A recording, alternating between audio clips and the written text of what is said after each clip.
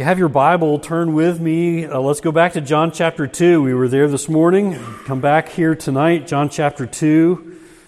And this morning I touched on the fact that there is a pointer in verses 23 through 25 to the deity of Jesus, that Jesus is God in human flesh. And this particular piece of evidence is about the omniscience of God. God's omniscience. So tonight I want to dig deeper into this truth for some insight from the Scriptures about God's omniscience. And we are going to, I'll warn you, we're going to look at a lot of Scripture. The Bible has a lot to say about God's omniscience. We're going to look at a lot of Scripture and a lot of biblical evidence tonight for the omniscience of God. And if you want to look these passages up later that I'm going to point you to, you may want to jot them down, because I don't expect you to turn to all of them. You can try if you'd like, but you might want to jot them down to look up and read for yourself later.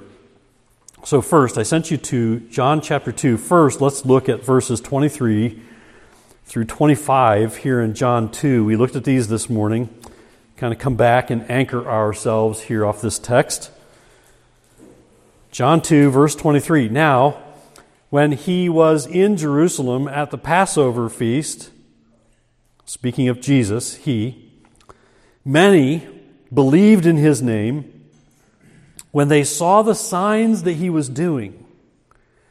But Jesus, on his part, did not entrust himself to them, because he knew all people and needed no one to bear witness about man, for he himself knew what was in man. That passage of Scripture is pointing to the omniscience of God, that God is all-knowing. And simply put, when we speak of God's omniscience, we're talking about the fact that God sees and knows all. There is absolutely nothing that escapes God. And that is evident in this passage when it speaks of Jesus knowing what was in man. Proverbs 15:3 says it this way: "The eyes of the Lord are in every place, keeping watch on the evil and the good." Do you ever look at what's going on in the world at which we live in and say, what in the world is going on? If you don't, I've done it enough for you, okay? If you don't do it, I do. What in the world is going on? And are you tempted, like I am tempted sometimes, to wonder, does God even see this? And I need to correct myself with passages like this. This is why you read the Bible, because the Bible will convict you when your thinking is wrong. Right thinking is this: God sees it all. He knows it all. And if you are righteously troubled by it, God is definitely troubled by it. And He will not let it slide. It will not escape His view, His care, His hand. His timing is different than ours. His work is different than we work. But the things that trouble you in your own life, in the world that's going on around you, it has not escaped God. Omniscience is a word that means knowing everything. God does not need to be taught anything or told anything. Sometimes when we go to God in prayer, God, I just want you to know this. Like He doesn't know. But He does know. But He does want us to bare our hearts to Him and ask for His will to be done in our lives. So it's a fitting thing to say, God, I just want you to know this. But just don't think that you're telling Him something He doesn't already know. The Bible declares that God knows everything. God sees everywhere. Job chapter 24, verses 23 and 24 reminds us that even those who do great harm to the childless and to the widowed do not escape the eye nor the hand of God. That passage says this, Job 24, verses 23 and 24, of the childless and widowed, it says, He gives them security, and they are supported, and His eyes are upon their ways. And then in verse 24, speaking of wrongdoers, it says, they are exalted a little while. This is us when we go, they're getting away with it. God says, they're exalted a little while, and then are gone. They are brought low and gathered up like all others. They are cut off like the heads of grain. God sees all. Nothing escapes the eye of God. There's another lesson for us there. Not only does God see all and know all, God is not idle. He is not sitting still. He will judge.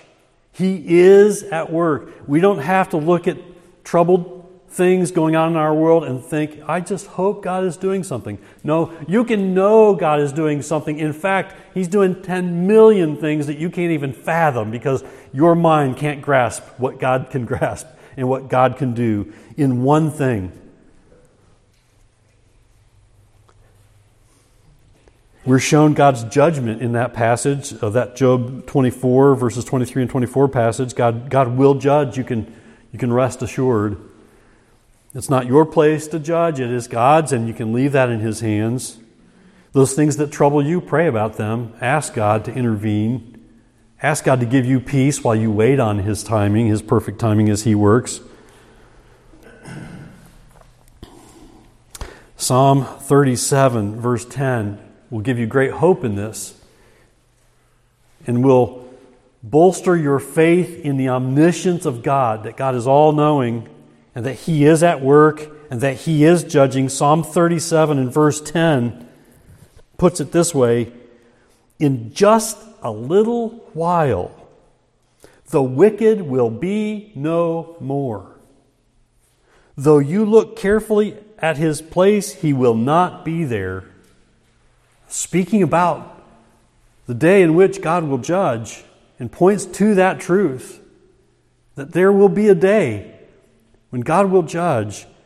Now, I don't read a passage like that, and I don't suggest you read a passage like that and go, yeah, those evil people are going to get their comeuppance. That ought to make us grieve and make us concerned for those who are bound by sin, that we ought to show them the way to Christ and show them the truth of the gospel so that they can receive the forgiveness of God for their sins and be saved and escape this judgment. These are all reminders for us. Reminders that God sees all things. He sees everywhere. He knows even the hidden things of our own thought lives. You know, we tend to think that we can think whatever we want and do whatever we want to do where no one can see us and no one will know. God knows. God sees into our hearts, into our thought lives. Says Psalm 139 in verse 2, you know when I sit down and when I rise up. You discern my thoughts from afar. What does God know about you? Everything. He knows everything. He knows your actions. Yes, He does. How about your thoughts? Yes, He does. He knows your thoughts. Your intent, your intentions that kind of propel your actions. He understands your intentions. He knows your thoughts. He knows your intentions.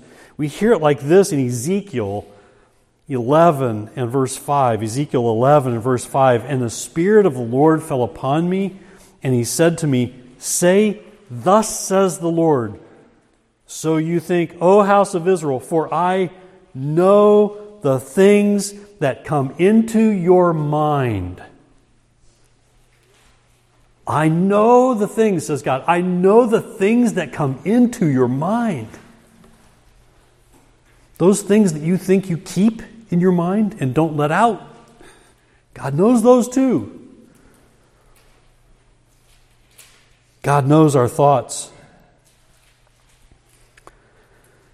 Here's an example of this. 1 Corinthians chapter 3 and verse 20 says of those who we would call, or the world might call, wise in this world.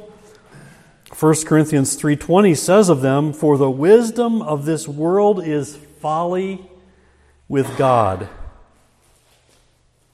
For it is written, He catches the wise in their craftiness. And again, the Lord knows the thoughts of the wise, that they are futile." God knows the thoughts of the wise. And we have many well-educated people in the world in which we live, yes, and there's a place for education. There's a place for reading and learning. And let me just add this thought here, that God's people ought to, if there's anybody who ought to be readers, it ought to be God's people. Beginning with the Bible, reading the Bible, reading good literature that points you back to the truth of the Bible. We ought to be readers. We ought to be learners. We ought to seek to be wise in God's eyes with the wisdom of God's Word. But when the world looks at wisdom and says, "Look at us, look how wise we are, look at what we know, look how we could just wipe out a virus." Oh wait, we can't. Right? Have we been through that? We've been through that. And think of all the kinds of things that you can think of where man kind of puffs up his chest and says, "Look at our wisdom." God says, that's futile. That's foolish, for the wisdom of this world is folly with God. We can't outwise God. For it is written, He catches the wise in their craftiness. And again, the Lord knows the thoughts of the wise, that they are futile. So says Psalm 33, verses 13 through 15. The Lord looks down from heaven. He sees all the children of man. From where He sits enthroned, He looks out on all the inhabitants of the earth. He who fashions the hearts of them all and observes all their deeds. God knows all our thoughts. He knows all our deeds, all of our actions. But He knows far more. The Scriptures go on. Psalm 139, verses 13 through 16, even tell us that God knows us completely from before we even existed. God knows us completely from before we existed. Psalm 139, verse 13 and following, "For you formed my inward parts. You knitted me together in my mother's womb. I praise you, for I am fearfully and wonderfully made. Wonderful are your works. My soul knows it very well. My frame was not hidden from you when I was being made in secret, intricately woven in the depths of the earth." And then listen to verse 16. "Your eyes saw my unformed substance. In your book were written, every one of them, the days that were formed for me, when as yet there was none of them." From before we existed, God knows us. God knew us. So God knows us deeply, even from before we were born. Now, not only does God know us completely from before we were born, He also knows us in the present. Of those who sin against God, Jeremiah 16:17 says this, "For my eyes are on all their ways. They are not hidden from me, nor is their iniquity concealed from my eyes." That's Jeremiah 16:17. Sinners cannot hide from God, cannot hide their sinful deeds from God. Psalm 69 and verse 5 also shows us this truth, saying, "O God, you know my folly. The wrongs I have done are not hidden from you." He knows us in the present. He knows us here and now. Jeremiah 32:19 says, "Great in counsel and mighty in deed, whose eyes are open to all the ways of the children of man, rewarding each one according to his ways and according to the fruit of his deeds." God's eyes are open to all of our ways, all of our actions, all of our thoughts, all of our words, all of our deeds. Note too that God's Word declares that He searches all hearts and He observes everyone's ways. God searches our hearts. Imagine that. It's hard for us to fathom that for the few of us who are in this room. But for every person on planet Earth, this is true. God sees into our hearts. He sees into our lives like no one else can, and He sees us the way no one else sees us. Listen to these examples, and I want to begin with 1 Samuel 16 and verse 7. 1 Samuel 16:7. "But the Lord said to Samuel, do not look on his appearance or on the height of his stature, because I have rejected him. For the Lord sees not as man sees. Man looks on the outward appearance, but the Lord looks on the heart."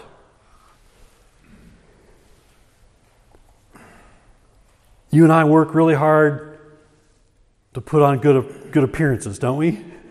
We want to look right. We want to behave right. But no amount of putting on good appearances is going to fool God if what's inside is disobedient to God. And we have this 1 Samuel 16:7 passage that teaches us this powerful lesson that God doesn't see like man sees. God sees the heart. He sees through the outward finish and sees to the inward finish. He sees what's in us. In 1 Kings 8 and verse 39, we hear this prayer. 1 Kings 8:39, "Then hear in heaven your dwelling place, and forgive and act and render to each whose heart you know." God knows our hearts, whose heart you know, according to all His ways. For you only know the hearts of all the children of mankind. Who escapes the knowledge of God? No one. 1 Kings 8, that's 1 Kings 8 and verse 39. No one escapes the knowledge of God. God knows all of our hearts. Do you hear, are you putting two and two together here? There's no sense hiding from God. There's no sense running from God. Have you ever tried to run from God? That's a futile act. You can't run from God. He knows you. Listen to 1 Chronicles 28 and verse 9. "And you, Solomon, my son, know the God your father and serve Him with a whole heart and with a willing mind." That ought to be us. That ought to be followers of Christ. That ought to be true of us. With a whole heart and a willing mind, follow God. Why? For the Lord searches all hearts and understands every plan and thought. Powerful. The Lord searches all hearts and understands every thought. And then it finishes, that 1 Chronicles 28 and verse 9 passage finishes this way. "If you seek Him, He will be found by you. But if you forsake Him, He will cast you off forever."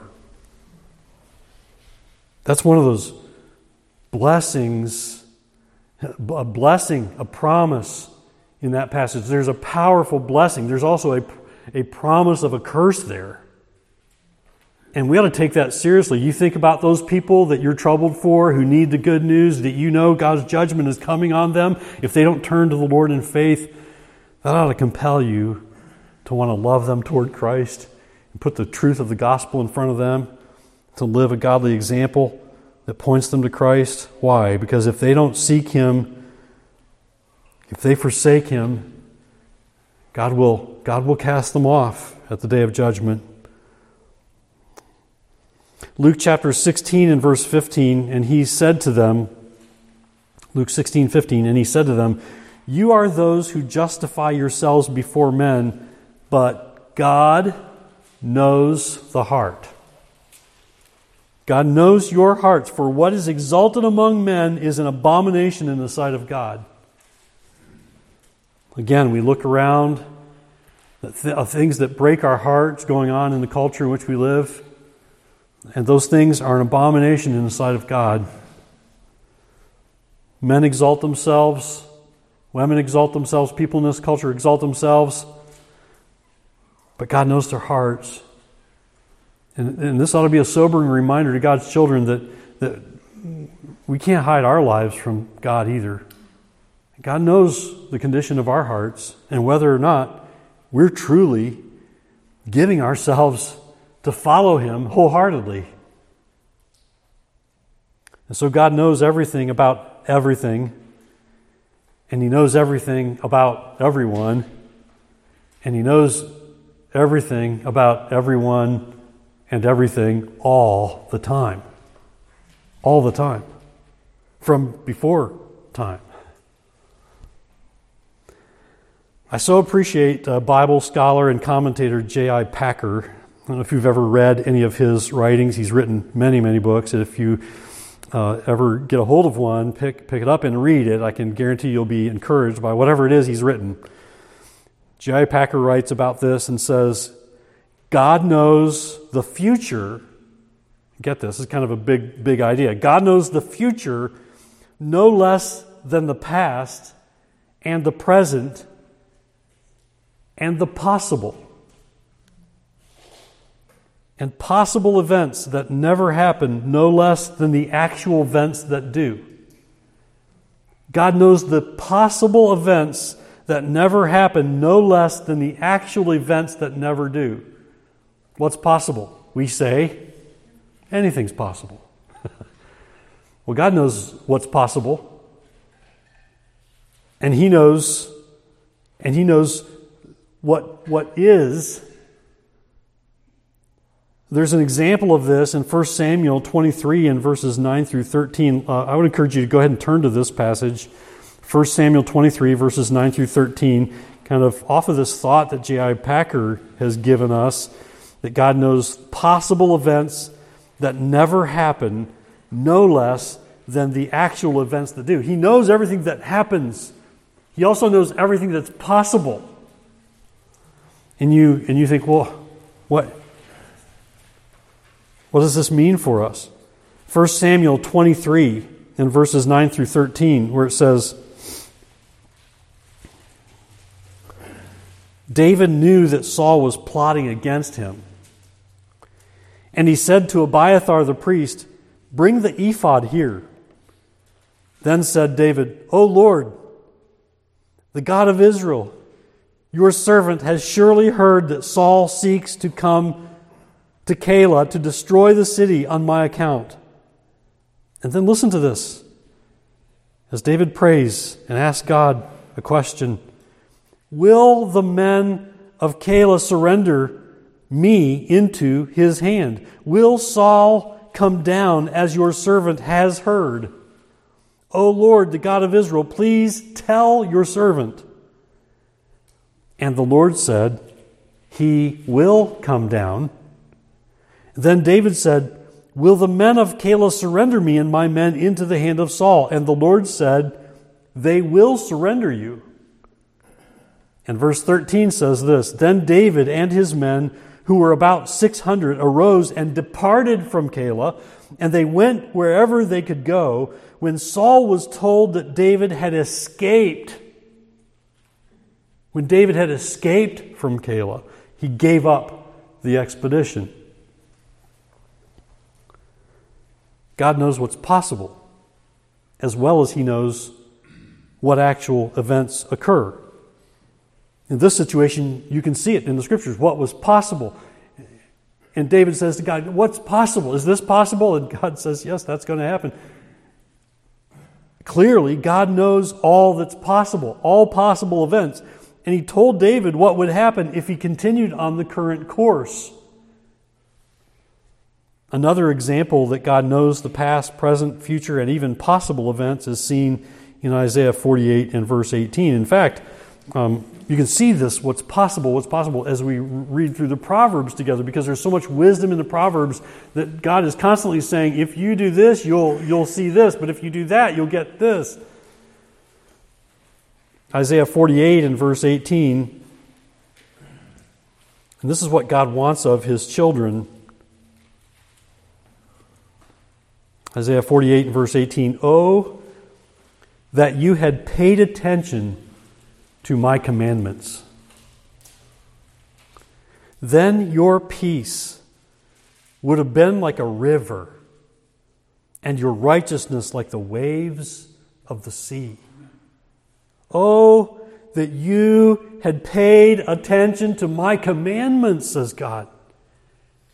And what does he say will be the outcome if you pay attention to his commandments? Blessing upon blessing upon blessing.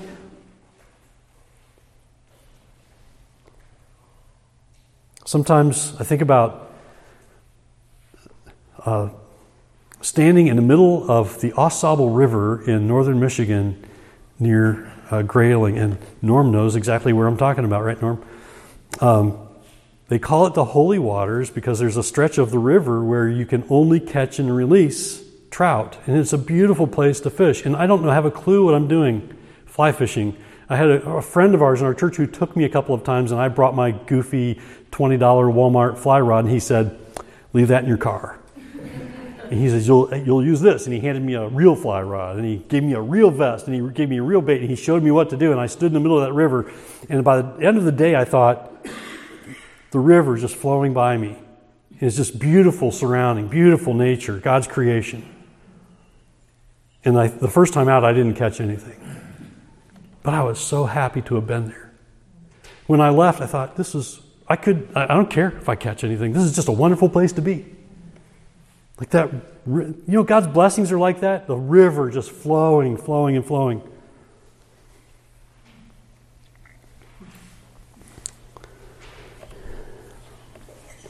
Think about those waves of the sea. Think about the blessings that are yours if you hear, "Oh, that you had paid attention to my commandments, then your peace would have been like a river, and your righteousness like the waves of the sea." You ever stand at the seashore and the waves just keep coming and coming and coming? I have more experience on Lake Michigan. If we were in Michigan, we'd go to Lake Michigan and stand there on the shoreline of Lake Michigan, and the waves keep coming and coming and coming, and you just feel like you could stand there all day.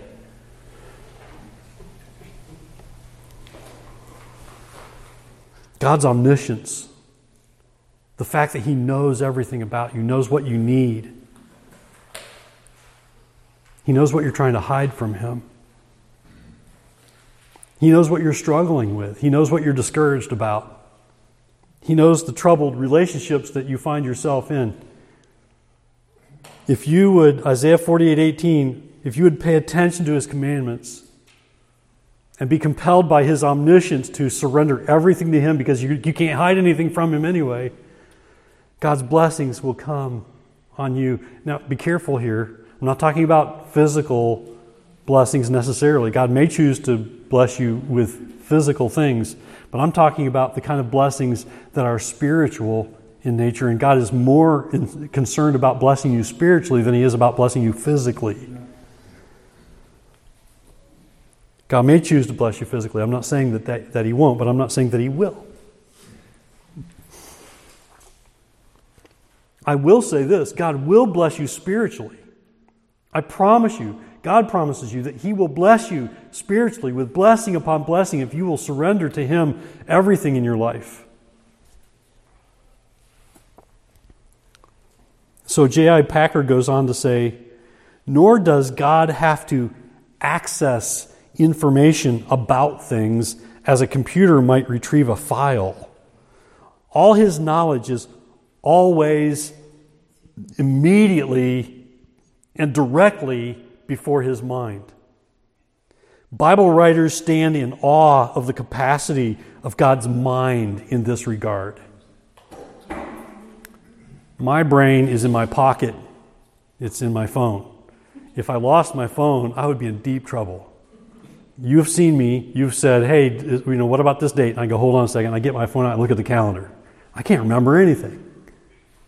Probably because I have a phone. And I put everything on there. God doesn't need that. Everything that he has is instant. He has it always, as J.I. Packer says, it's always before his mind. I love this fact that he talks about the Bible writers who stand in awe of the capacity of God's mind in this regard. Let me just give you a couple of examples. This is so true. Listen to Psalm 139. I read verse 2 earlier, but let me read verses 1 through 6. I'll include verse 2 here again. Psalm 139, verses 1 through 6. O Lord, you have searched me and known me. You know when I sit down and when I rise up. You discern my thoughts from afar. You search out my path and my lying down and are acquainted with all my ways. Even before a word is on my tongue, behold, O Lord, you know it altogether. You hem me in, behind and before, and lay your hand upon me. Such knowledge, says verse 6, such knowledge is too wonderful for me. It is high. I cannot attain it. That's the knowledge of God, the omniscience of God, that he has over everything and every area of your life. Such knowledge is too wonderful for me. It is high. I cannot attain it. Listen also to Isaiah 40 in verse 28. Have you not known? Have you not heard? The Lord is the everlasting God, the creator of the ends of the earth. He does not faint or grow weary. And hear this. His understanding is unsearchable. Who can understand the mind of God? I can't. You can't. We're blessed because he's given us his word. And as much as we can, we ought to search out the truths of his word so that we can know as much as we can know about the mind of God, but we can't plumb the depths. Listen also to Romans 11, verses 33 through 36. Romans 11. Oh, the depth of the riches and the wisdom and knowledge of God. How unsearchable are his judgments and how inscrutable his ways. For who has known the mind of the Lord, or who has been his counselor? You think you can counsel God? Tell him what you think should be done in prayer? You can try, but you're not going to succeed in telling him anything he doesn't already know. Who can do that? Says the writer of Romans. For who has known the mind of the Lord, or who has been his counselor? Verse 35, or who has given a gift to him that he might be repaid? For from him and through him and to him are all things. To him be glory forever. Amen. Can I quote J.I. Packer one more time? Packer also notes this. God's knowledge is linked with his sovereignty. There's another topic. God's sovereignty. But his omniscience and his sovereignty are linked. He knows, says Packer, he knows each thing both in itself and in relation to all other things. Because he created it, sustains it, and now makes it function every moment according to his plan for it. We need this kind of understanding from God's word, don't we? We need to know about God's omniscience. We need to know about his sovereignty. It's for another time. But if you read the Scriptures, you'll see it throughout. God's sovereignty from beginning to end. His sovereignty. He's in control. He knows all. His omniscience, His sovereignty. He is in control. That's why we hear this in Ephesians 1 and verse 11. In Him we have obtained an inheritance, having been predestined according to the purpose of Him who works all things according to the counsel of His will. And you ought to thank God for that wonderful truth in Ephesians 1 and verse 11, that God works all things according to the purpose of Him who works all things according to the counsel of His will. God's omniscience is an incredibly wonderful truth. It's an encouraging truth for believers. It's a wonderful truth for followers of Christ. And this is why John 2 can say of Jesus, the Apostle John writes in John 2, saying of Jesus in verses 24 and 25, that Jesus, on His part, did not entrust Himself to them because He knew all people. He knew them from before the beginning.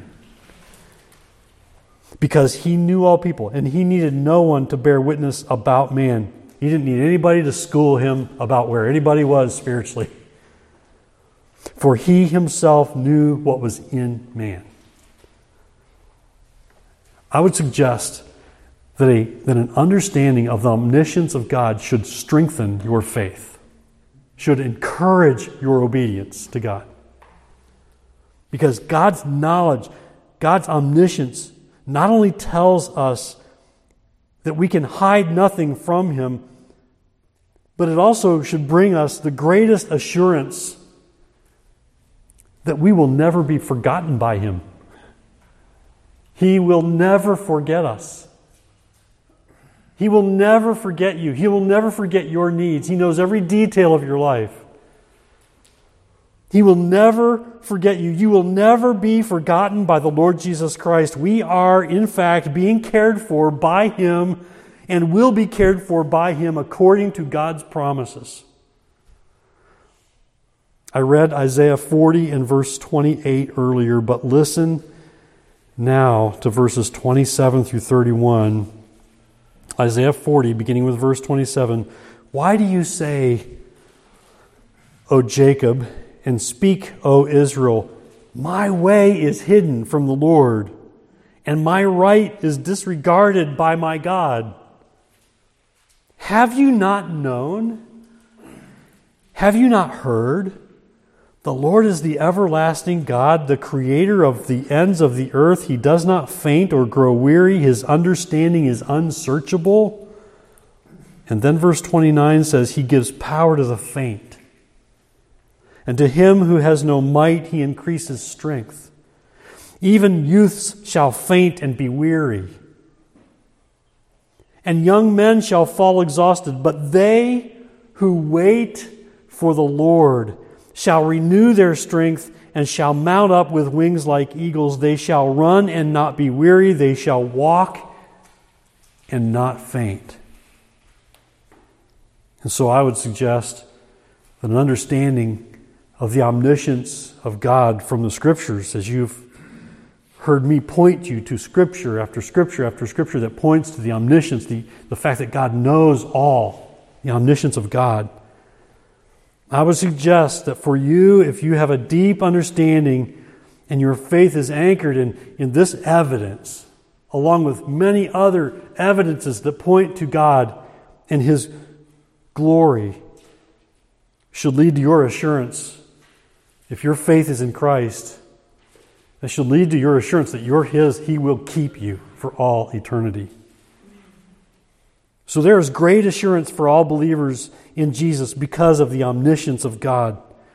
And it's seen, as we see in the passage that we looked at this morning, and I read again for you tonight in John chapter 2, that Jesus knows all. He's God in human flesh. He knows all. But to anyone who is not a believer in Jesus, have you ever thought about this? That this truth about God that He is all-knowing, that God is omniscient, can bring dread to an unbeliever. Even so much so that it leads often to denial. Unbelievers often don't want to admit that there's a God, number one. And that if there is a God, that He knows everything, number two. And thirdly, that He's in control. Even some believers have trouble with that. Listen, we ought not have trouble with these truths. They're all throughout the Scriptures.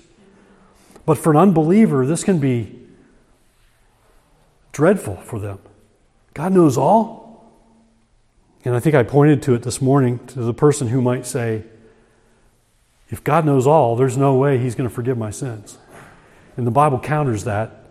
The Bible shoots that out of the air. That is not true. And we ought to praise God for that He does know all. And He chose to send His Son to the cross because He knew all. And He knew that we needed something outside of ourselves, someone outside of ourselves to have His wrath poured out on, because His Son was the only one who could take it and rise from the dead on the third day and save all who put their trust in Him. God's omniscience is a reminder that no one can hide from God. That ought to encourage you if you're a believer. That might kind of give you a little bit of dread, but it ought to challenge you to honor God with your life, to pursue the truth of God's Word, to be shaped and molded by the wisdom of God's Word so that your life is pleasing to Him. So that when He looks into your heart and mind and life and attitudes and actions and intent, He's pleased with what He sees. It doesn't mean that we're going to be sinless this side of heaven, but we ought to be able to be pleasing to our Lord as we continue to grow and we continue to pursue the truth of God's Word. Because you can't hide yourself or your sin from God's sight. For unbelievers, this omniscience of a God ought to humble them and draw them to God, where they surrender their lives to Him and believe in His Son. One more passage. Here's what Psalm 139, verses 7 through 12 says. Where shall I go from your Spirit? Or where shall I flee from your presence? If I ascend to heaven, you are there. If I make my bed in Sheol, you are there. If I take the wings of the morning and dwell in the uttermost parts of the sea, even there your hand shall lead me, and your right hand shall hold me. If I say, surely the darkness shall cover me, and the light about me be night, even the darkness is not dark to you. It's hard for us to fathom that, isn't it? Even the darkness is not dark to you. The night is bright as the day, for darkness is as light with you. You cannot hide from God any area of your life. But know this, you will never be forgotten by God. We ought to be thankful for that. God sees and knows and forgives all who turn to Him with their faith in Jesus Christ. And because of God's omniscience, which is seen in Jesus Christ, we ought to be believers who have every reason for hope, for comfort, for peace in this life, and for joy. Joy ought to flow from us because we realize God knows it all. He's at work. He's never going to forget me. He knows just what I need. He cares about every need of mine. And for that we ought to praise the Lord.